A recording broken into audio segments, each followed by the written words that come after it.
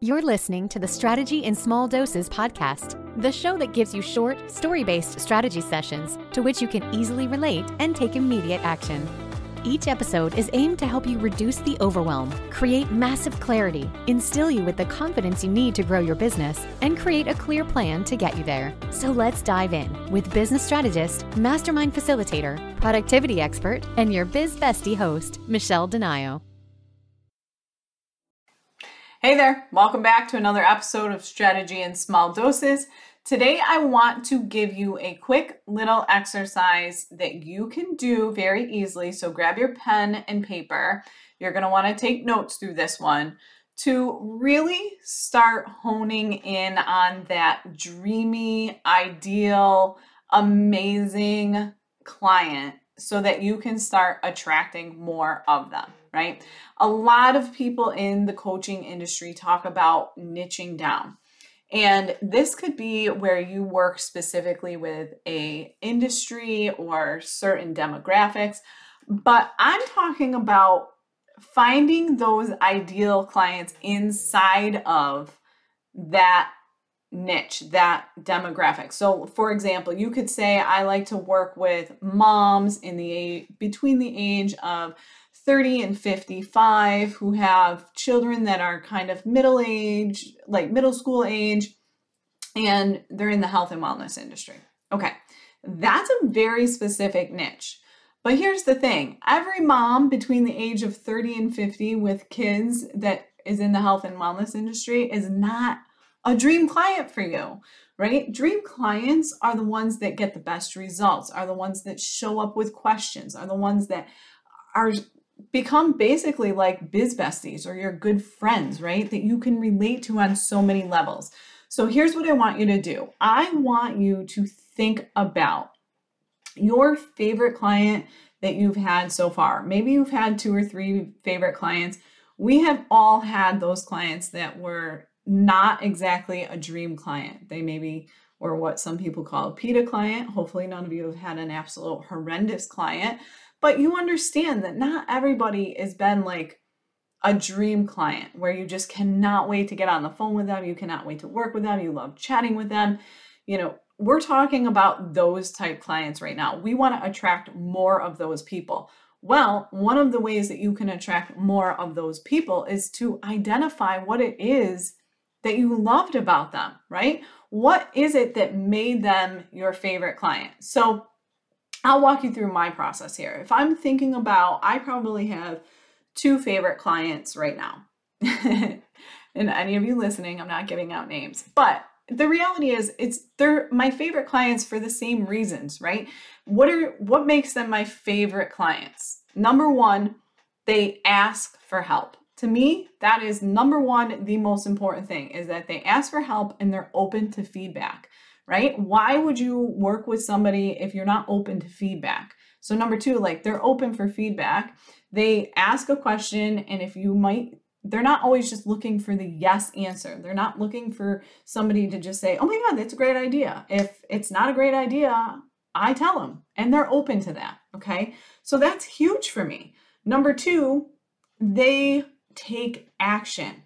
They don't come with excuses every week to their calls. They ask for help, they get feedback, and then they take action. And within usually a day or so, I've got something to review that they've taken action on. That's what helps see results in my world. You know, when I'm working with clients to create a strategy for growth, you got to take action. I don't want to get on the phone and just talk, okay?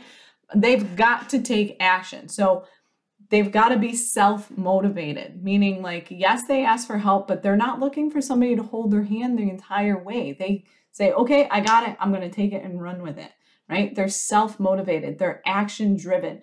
They're determined. They have such a passion for their success that they just need that little bit of help to get them on the right direction. And then they're ready and rocking, right? Okay. So those are just quick 3. I would really encourage you to come up with 5. If I were to give you another one, it would be that they value time. They are not in it to be workaholics. I'm not in business to be a workaholic. I didn't start my own business to be a workaholic. I didn't start my own business to be tied to a clock. And my ideal, dreamy, perfect, amazing favorite clients aren't workaholics either. I don't want you sending me text messages at, all hours of the day and night because you can't ever go spend time with your family. If not spending time with your family, if not enjoying life, like I want to work with people that have a passion to live life. We all know how I feel about living life and enjoying life while you're here on this planet and you have the ability to do so. Make memories, create experiences. My clients, ideal favorite clients, value that as well, right? They value time, they value experience, they value making memories, whether it's with their family, friends, it doesn't matter.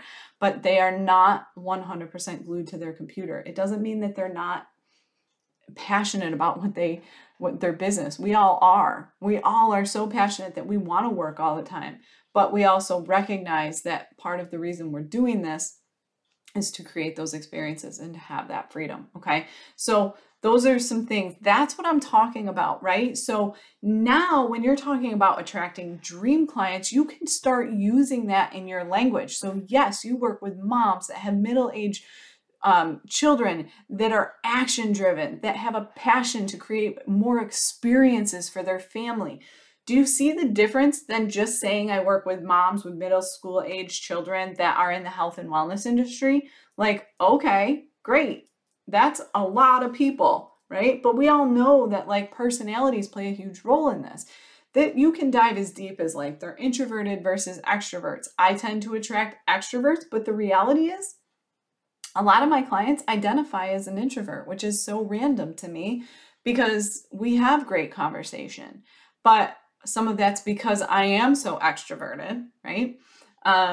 But you can really look into it, whether you look into your Myers-Briggs, whether it's an Enneagram or Gallup's strengths.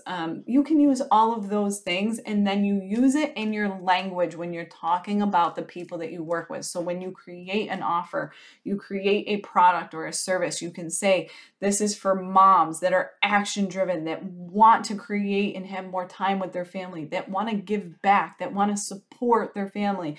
They show up, they're ready to take action. They don't need hand holding. Because now when somebody's reading that, your dream client, they're going, yes, this is me. Yes, I'm that person. Yes, that's exactly who I am, right? They can identify with that so much deeper. And that's where you attract ideal dream clients, okay? So right now, get your pen and paper out or get your phone out. And I want you to think about that favorite client that you've had. The client that got the best results, or maybe the one that you had the best working relationship with. And I want you to write down the traits, the qualities, the personality type that made them so dreamy to work with, right? And if you're a Grey's Anatomy fan, I just got this McDreamy image in my head, but literally create your McDreamy, right? It's okay. You don't have to work with every mom that has middle-aged school children, right? There's somebody else that can take on a different personality. Create that and get your list. Okay? Take care. We'll talk soon. Thanks so much for listening. This podcast was designed to help you. If you have a specific topic or struggle you would like Michelle to cover, please feel free to send them her way. If you enjoyed today's episode, please share it with others, post about it, and tag Michelle on social media, or leave a rating and review. For even more strategy tips and tricks, subscribe to her bi-monthly newsletter, as she sends out exclusive bonus episodes to her email list only. Thanks again, and see you next time on the Strategy in Small Doses podcast.